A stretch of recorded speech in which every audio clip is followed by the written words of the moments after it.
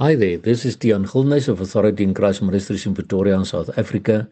It is Wednesday, the 24th of January 2024, and the verses which the Lord laid upon my heart to share with you all today come from 2 Corinthians 4, verse 6 to 10, which read as follows. For God, who commanded the light to shine out of darkness, hath shined in our hearts to give the light of the knowledge of the glory of God in the face of Jesus Christ. But we have this treasure in earthen vessels, that the excellency of the power may be of God and not of us.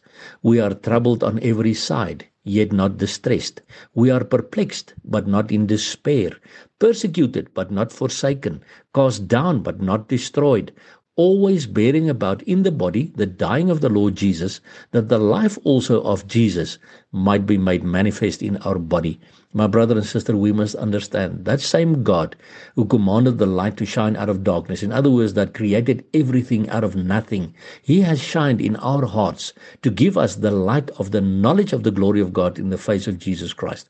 So we must understand God shines it in us, but we have this treasure, this light that God has shined into our hearts in Jesus Christ. We have this treasure in earthen vessels, meaning we are just broken people. We are just normal people, and He knows this.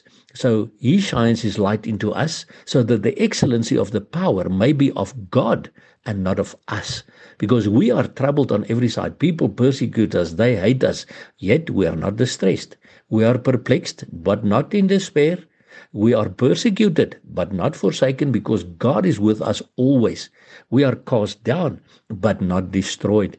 So we always bear about in our bodies the dying of the Lord Jesus, because Jesus died for us and He lives within us, so that the life also of Jesus might be made manifest in our body. So we die daily to ourselves, so that we can live the life of Christ, so that we can shine the light of Jesus to a dark world around us. So my brother and sister, no matter what kind of troubles may come, don't be distressed, because Jesus is with you. Though you might be perplexed by certain things happening, do not be in despair. Even though you may be persecuted, then remember, you're not forsaken. We are never destroyed, because we have the Lord Jesus living within us, so that we can live the life of Jesus and let our light shine to a dark world outside. And even though we may be broken earthen vessels, let the light shine from those cracks in our bodies. We are normal people. We're all normal people, but we live for Jesus, because He lets His light shine in and through us, because we have this treasure, the treasure of God's light and His life, the life of Christ, shining in us and through us to the world outside. So let us be an example to others around us in the next few days.